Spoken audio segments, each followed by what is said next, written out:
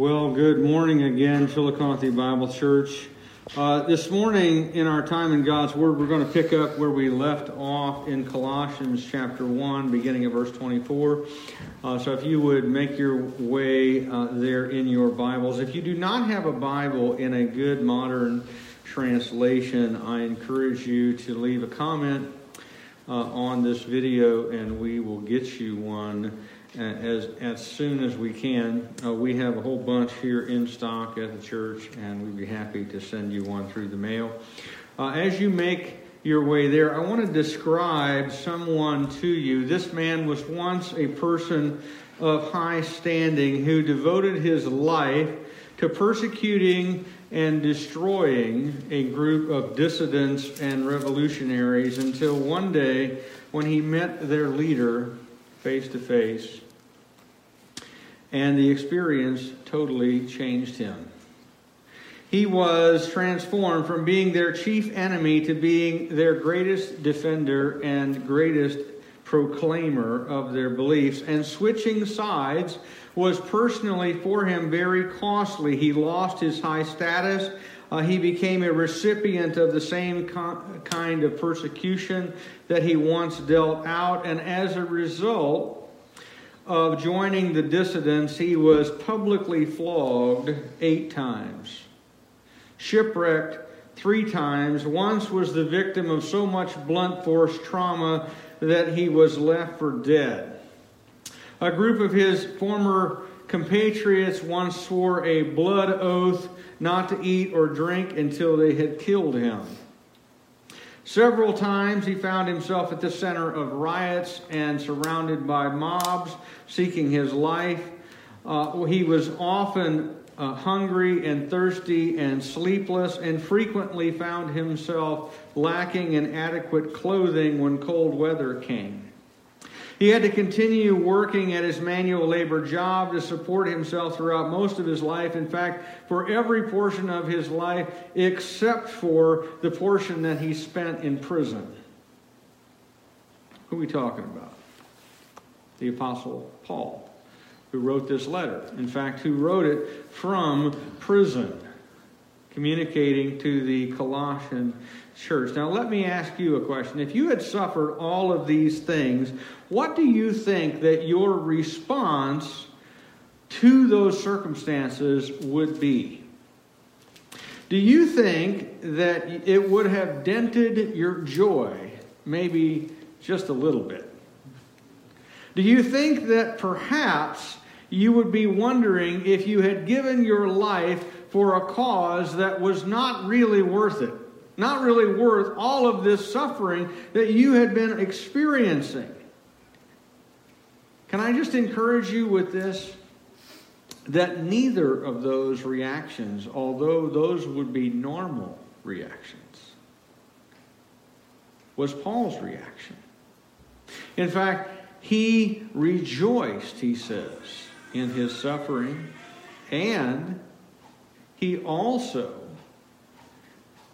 looked into how he could redeem the suffering that he experienced for the advance of the gospel. His joy was undiminished. It even increased because of all these things, and he became even more convinced of the truth of the gospel, and the advance of the gospel was worth every swing of the lash, every contusion from the rocks, every hungry, thirsty, sleepless, cold, naked, and imprisoned moment that he experienced throughout his life. His joy only grew. And because of that, I think we have a lot to learn from the Apostle Paul and his, not only his life, but his response to his circumstances. Because I have to tell you, if I'm being totally honest, that I have not experienced the overflowing of joy in every moment that we have been locked down here for the last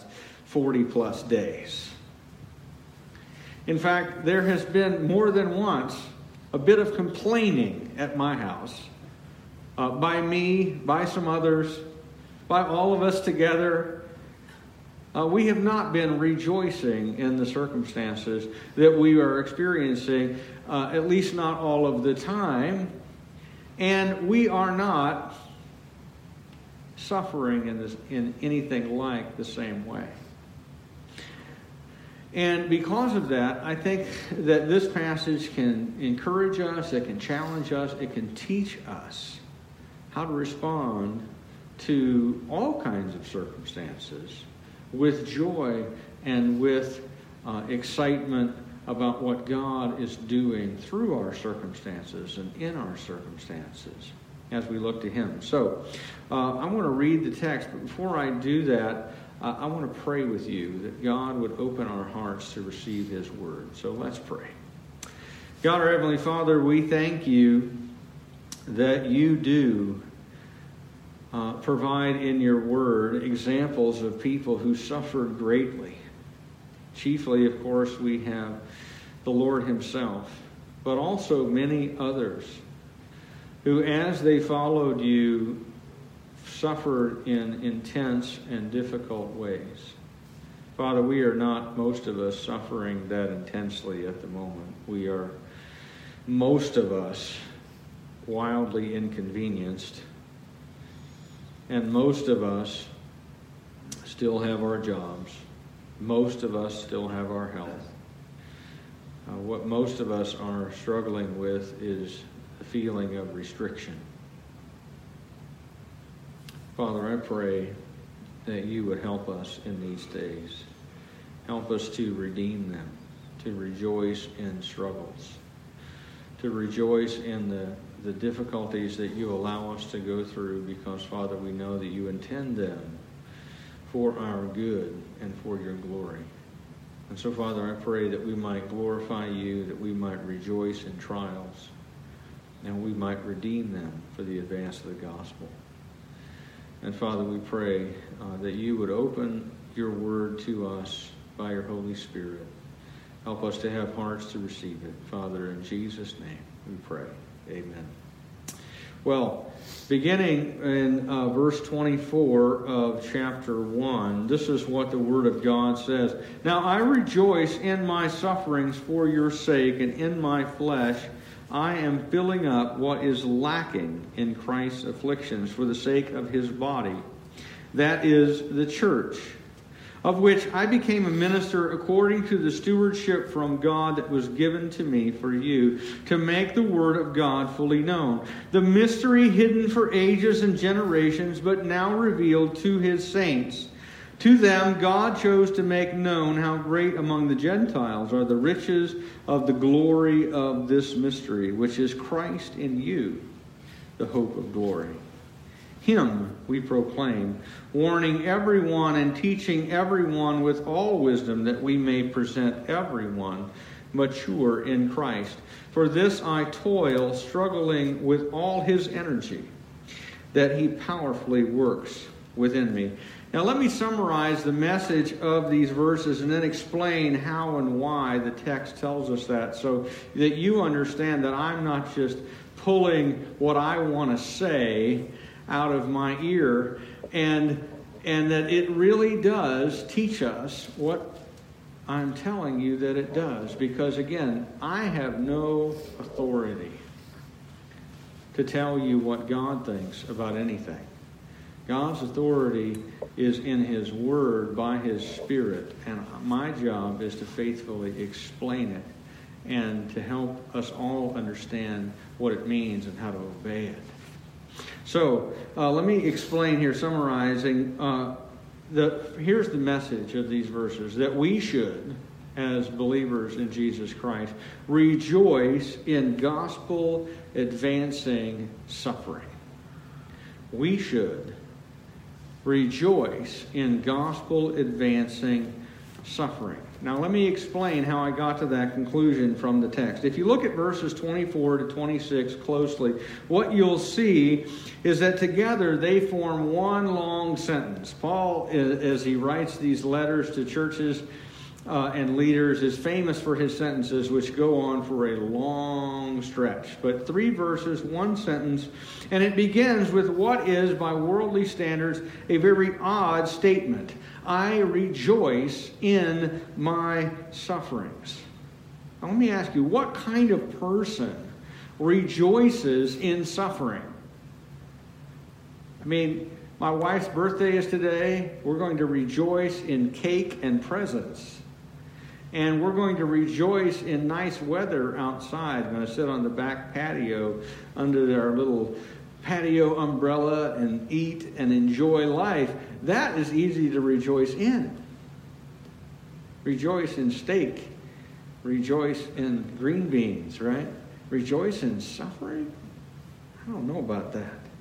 What kind of person rejoices in suffering? Rejoicing in prosperity? Sure.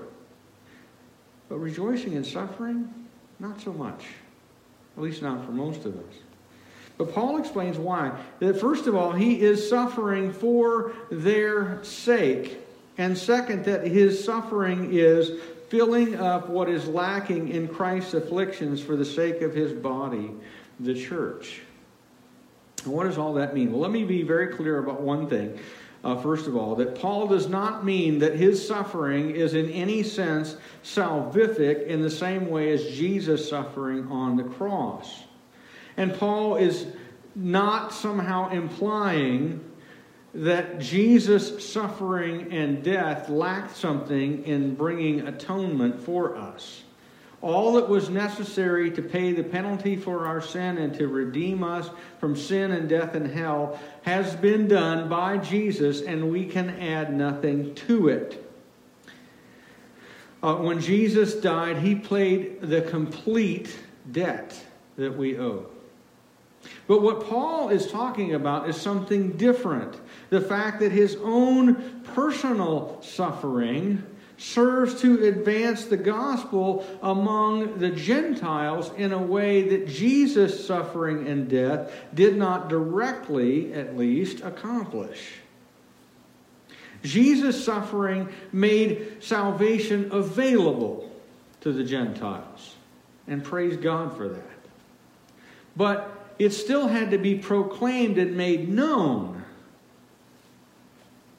as we are still doing around the world, through all kinds of missionaries, through the advance and the spread of the church around the world. About 25,000 people every day come to faith in Jesus Christ. About 26,000 new churches are planted every year. In every country in the world, the gospel is spreading, but it is spreading through in many cases, the suffering of Jesus' people. And Paul is one of those who by his suffering is making the gospel known to the Gentiles. That what Jesus made available, Paul is suffering to make known. And Paul's suffering, like that of Christians and missionaries all over the world, make that salvation known to those who need it. And it gives also the gospel credibility, because those who suffer in sharing Christ underline the truth of the message. Amen? It's like saying, well, I believe that exercise is important. Well, how much do you exercise? Well, none, because exercise is painful. It's hard.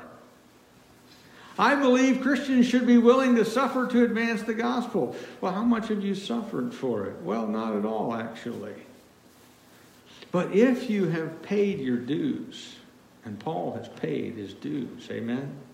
Anybody that's been publicly flogged 8 times,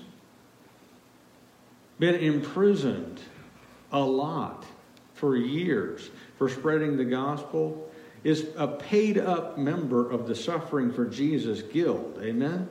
This is a guy who has laid it down.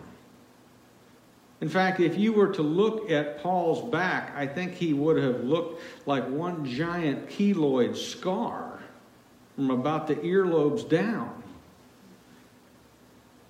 And He has laid his life down for the advance of the gospel. A message that people are willing to suffer for, to deliver, is a message that they are really convinced is true. And it gives the gospel credibility. Verse 25, Paul makes it clear that he is doing this because it is part of the stewardship that he has received from God to make the gospel fully known to the Gentiles, including the Colossian church. You may not know this, men and women, but believe it or not, when you sign up for Jesus, you sign up for suffering at some level. I hate to break your heart if you are into some of these preachers that you watch on TV. I suppose you're watching me in some sense on TV now, but guys that you watch on religious television that tell you that God's will for you is to be perfectly healthy and to be rich and to have every prayer you've ever prayed be answered in precisely the way that you have prayed and requested. They never seem to get around to these texts in the Bible. They never seem to take note of the fact that much of what is written by Paul is written from a prison cell. Or of the fact that Jesus himself, the Son of God, suffered and died on a cross. And that Jesus said that if a student is fully trained, he will be like his teacher. And so we should expect that suffering is part of the curriculum that you get when you sign up to follow Jesus. And it is because of Christ coming in suffering for sin and offering for salvation that there was a mystery that was revealed, that had lain hidden for generations, but is now made known to those who believe in Christ. What Paul means by this mystery is that the gospel wasn't clearly understood until Jesus died and was raised. Remember the reaction of the disciples when they hear that Jesus is raised? Now, some of them get very excited, but some of them are literally struck dumb by the idea. They can't understand it. In fact, when Jesus tells them repeatedly throughout the Gospels, by the way, when we get to Jerusalem, I'm going to be crucified and die, and 3 days later rise from the dead, you read over and over again, but they did not understand what Jesus was telling them. It was a mystery. It didn't make sense to them. People saw throughout the Old Testament little fragments of things that seemed to indicate that the Messiah would suffer and die, but it didn't make sense because they also saw that the Messiah would reign. And they didn't know that there was going to be a two-phase aspect to the coming of Messiah. First, the suffering servant, and second, the reigning king. But Jesus, in his coming, made the mystery clear. It's like that moment. We watch a lot of mystery shows at my house, a lot of murder mystery things. I don't know why we're so into murder at my house, but we are. Watch Miss Marple or somebody, and what do you watch that for? You watch it so that at the end, when Hercule Poirot or Miss Marple or whoever explains everything and how all the clues fit together, and you go, oh man, I can't believe it, right? Or last night we watched The Dark Knight Rises, and there's that massive plot twist at the end. Sorry, spoiler alert if you haven't seen the movie. You really should have by now. But in any case, you have that plot twist at the end where you realize that the child who escaped from prison was not Bane, it's Miranda. And that the reason Bane has that mask is because he was her protector in that hole, right? And you go, oh my gosh. It's a wonderful moment, last 5 minutes of the movie, right? And we watch things like that because we want to see the mystery revealed.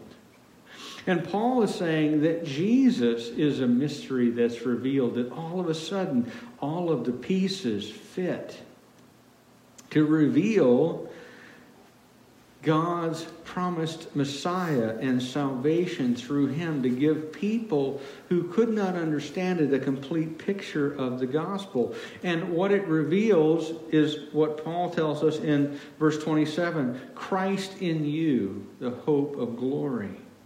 6 beautiful words that give us a gospel shorthand, that faith in Christ results in Christ's indwelling presence within your heart and life to give you eternal life, the certain hope that you will one day experience glory in the presence of God in eternity and for all eternity. Christ in you, the hope of glory.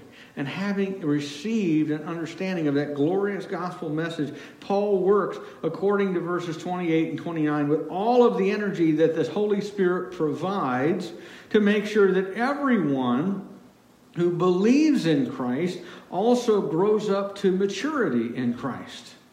Now, in case I've lost you in all these details, let me summarize again what Paul is saying here. That he rejoices in his suffering because his suffering is not meaningless. And by the way, isn't that why we struggle with suffering? Because it seems random. It seems meaningless. It seems pointless. And we ask God, why am I experiencing this? What are you doing in this? And Paul's saying, no, it isn't meaningless. It isn't pointless. It's accomplishing the most noble of all purposes. It is serving to make the gospel known and to give it credibility. It helps me to carry out my job that Jesus gave me in proclaiming it and teaching everyone God's word. And it's worth suffering. And it's worth going through all of the hard work that Paul has put in because Jesus' body, the church, is growing in numbers and in maturity as a result. And all of this points to how this section of Scripture applies to us. Like Paul, we have a stewardship before God to make disciples that begins by proclaiming the gospel to everyone we encounter. And then teaching them to follow everything Jesus taught. And it is worth suffering to see that happen. It is worth suffering to see that happen. In fact, our suffering can bring us joy, just like it brought Paul joy, if we are responding to that suffering like Jesus did to his, like Paul did to his. So let me ask you all a question. How are you responding? How are you responding to whatever suffering you're undergoing?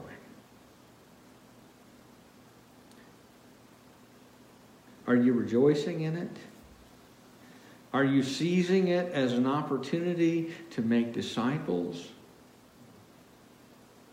Are you using it to proclaim the greatness and glory of the gospel of Christ in you, the hope of glory? Are you revealing to your children and to your friends and to your co-workers, all the people that you have in your life, how Jesus transforms suffering? Are you using it to advance the gospel? Are you using it to grow to maturity yourself? That's what Jesus did. That's what Paul did. And it's what we're called to do as well. Amen? We are. Now I want to look with you at 5 more verses here. Jump into chapter 2 with you before we conclude our time together. So look at chapter 2, verses 1 through 5 with me.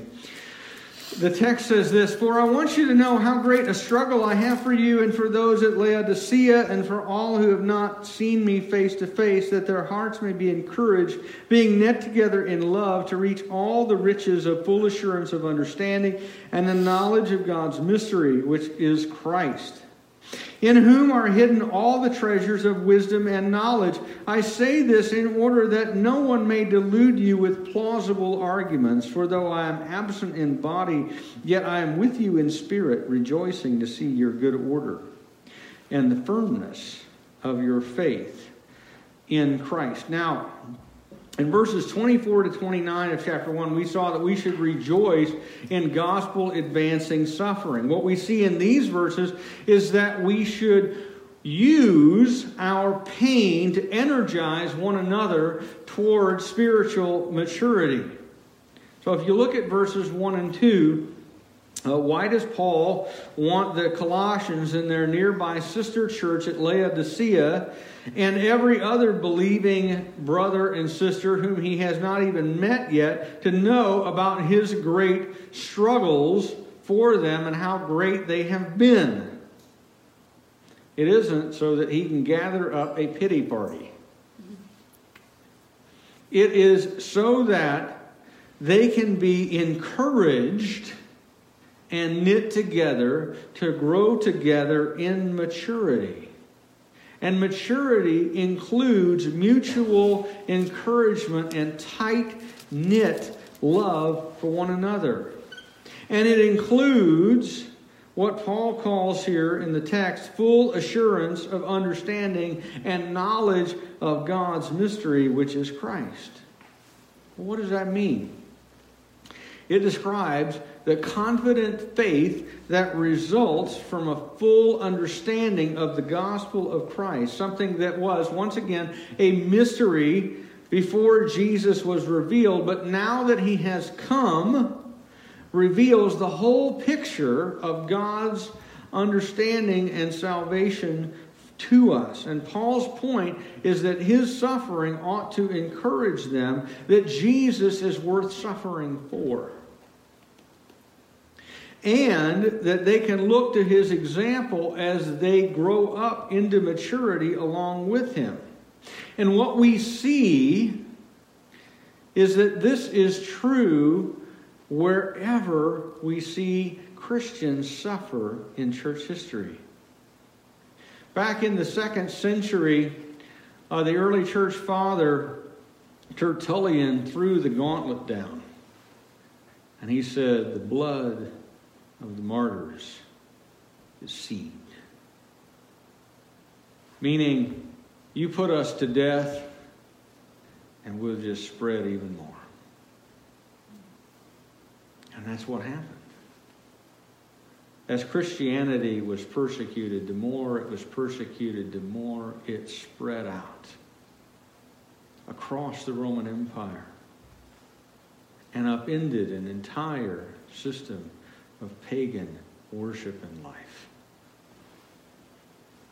And you see that all over the world even today. You see it in countries like Iran. You see it in China, which, if their goal of the Communist Party was to eliminate Christianity, they should have just left it alone. Because the more it has been persecuted, the more it has spread. They say that it's possible somewhere between 100 and 300 million people in communist China know the living God, from 1 million in 1949. And of course, some of you will remember this story about the year 1957 when Jim Elliot and Nate Saint and Pete Fleming and Roger Youderian and Ed McCulley got themselves killed by Waorani tribesmen. It spawned a generation of missionaries. Depicted in the movie The End of the Spear, and written about in a book called Through Gates of Splendor And as that story was told, sharing about pain and suffering that people have experienced for the sake of the gospel, what it does is ironically cause the gospel to advance even more and to strengthen people's faith and to say to and for them to say to themselves, if they can do it, if Jesus is worth it for them, he's worth it to me too. It motivates us and it encourages us to lay it all down for the cause, just as our brothers and sisters have done. Now, in verses 3 through 5, Paul begins dealing with the false teaching that is infecting the Colossian church. And so he describes Jesus Christ as the one in whom are hidden all the treasures of wisdom and knowledge. The false teachers at Colossae, and by the way, Satan is not that creative. He only has a few lies that he tells people, but one of the ones that is his favorite is that, well, Jesus is good, but there's more. I got another book for you. I got some secret knowledge, some hidden knowledge, some other thing that I'd like you to throw alongside of him. And so you get the writings of Mary Ellen White, perhaps, or you get the Book of Mormon, or you get these other books that are out there. People say, well, what about this?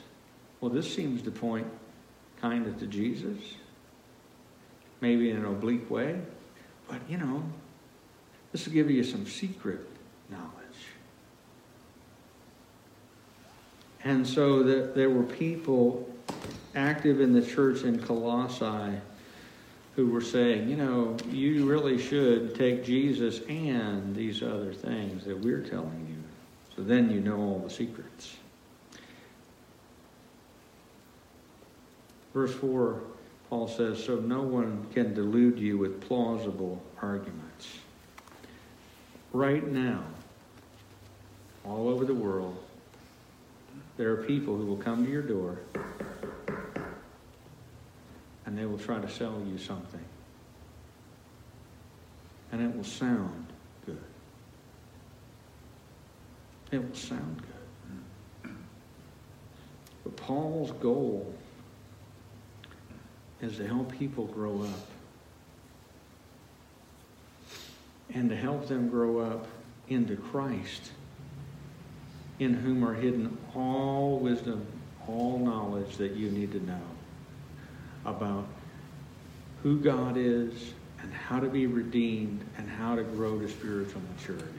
Beyond Jesus, there isn't something else. There isn't more out there that you should explore outside of the Scriptures.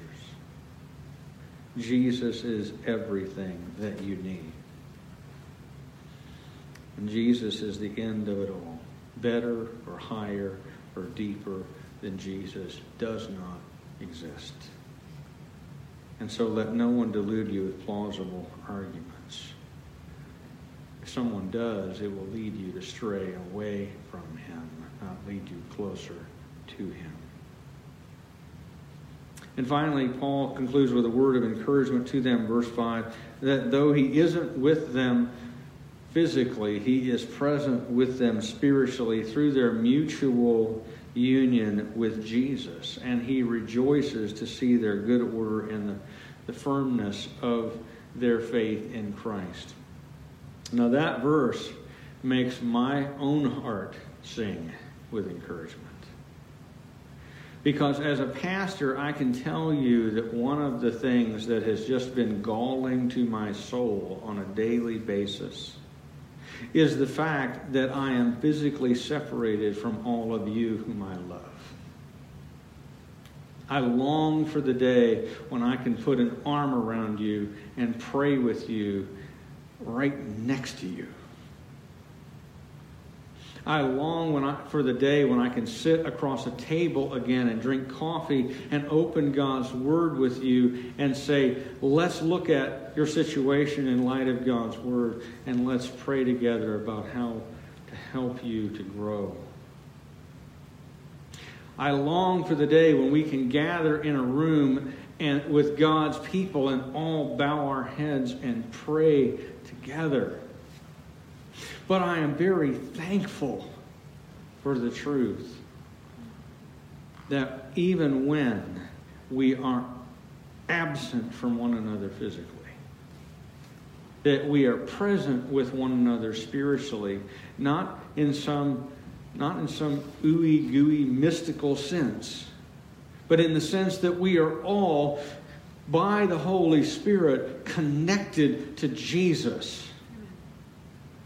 And that because we have Jesus as the common connection point, because we are all equally part of His body, that we have a spiritual union that overcomes distance. And our goal is the same, or should be the same, for our own lives as it is with Paul and these people, to see one another grow in Christ and how deep their faith has become. As a pastor, it's my goal. Nothing encourages me more than to see the people who I am called to serve as under shepherd, under the chief shepherd, Jesus Christ. See how deep your faith is becoming even when I am not physically present with you. It gives me joy. So, what is the point of this whole passage? It's very simple. That like Paul, we should rejoice in gospel-advancing suffering. And then we should redeem our pain. We should use our pain to encourage each other to grow in Christ. I know that all of us right now are suffering in various ways and to varying degrees from this coronavirus crisis. Some of you watching this may be watching your savings evaporate into thin air as you're having to spend them just to sustain your life. Some of you have lost your job and you aren't sure when or whether you'll be able to get another one. Some of you are actually sick with various things. There's a lot of the creeping crud going around in addition to the coronavirus. There are other people who, because the hospitals have been shut down, are waiting on medical procedures that were deemed non-essential but are critically important. And so you suffer in pain. Maybe with a knee that needs replaced, or some other kind of procedure that needs to happen.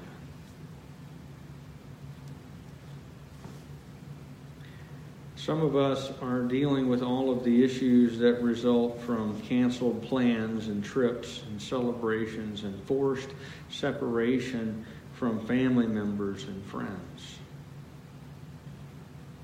And all are serious. Some are obviously more so than others. And they are all painful. But, men and women, we should rejoice even in these circumstances. I am convinced that God is using our suffering to advance the gospel, and that He uses our pain to encourage one another to grow to maturity in Christ and to deepen the firmness of our faith. And God is, through these things and in these days, reminding us that Christ is the fulfillment of all of our hopes. That every bit of Old Testament prophecy that is fulfilled in Him. That growing up to look like Him, and that everything we gain through Him, all of the treasures of wisdom and of knowledge of God that He offers us, that all these things are what ultimately matters in life. So let's not waste any of our sorrows, whatever they are. Let's not let any of them pass us by without learning from them, growing from them, and learning to rejoice in them, knowing that God is redeeming them and using them to advance the gospel. And let's use our pain that we're all experiencing right now at varying levels to encourage each other to look up at Jesus and to grow to look like him, that we might more effectively advance the gospel. Because what would it look like if in all of this stuff that's going on, all of the fighting and arguing about when we should open up, whether we should open up, how many sick people counts as a big deal, etc. All of the back and forth and all of that what Christians were doing was what Paul did. And rejoicing in their suffering and saying it's worth it if it serves to advance the gospel. And I believe that it is, and therefore it's worth it. It's worth it. In fact, it's worth much worse than this. If it causes our nation and our world to see Christ in all of his beauty and embrace him in faith. Now, with that in mind, let's pray, and then we'll sing some more and celebrate Jesus Christ. So let's pray. God, our Heavenly Father, a passage like this is hard for us to get our arms around. To be honest, our natural reaction is not rejoicing in suffering. It is complaining in suffering. It is counting up all of the things that we have lost and not looking for the things that you might want us to gain in all of these things. Father, forgive us our complaining. And Father, help us to rejoice in triumph, knowing that your purposes for us in it are good. And that you are using these circumstances, as you use all circumstances, to advance the spread of the gospel and the growth of your church all over the world. Father, may we not waste this time. But Father, I pray you would use it to help us to grow to maturity in Christ. And that you would use it in each of our lives to encourage each other to grow up and to look like Jesus at the end when Christ comes. And Father, we pray that you would be honored in this service, and we ask for each one that you would draw them near to you. And pray in Jesus' name. Amen.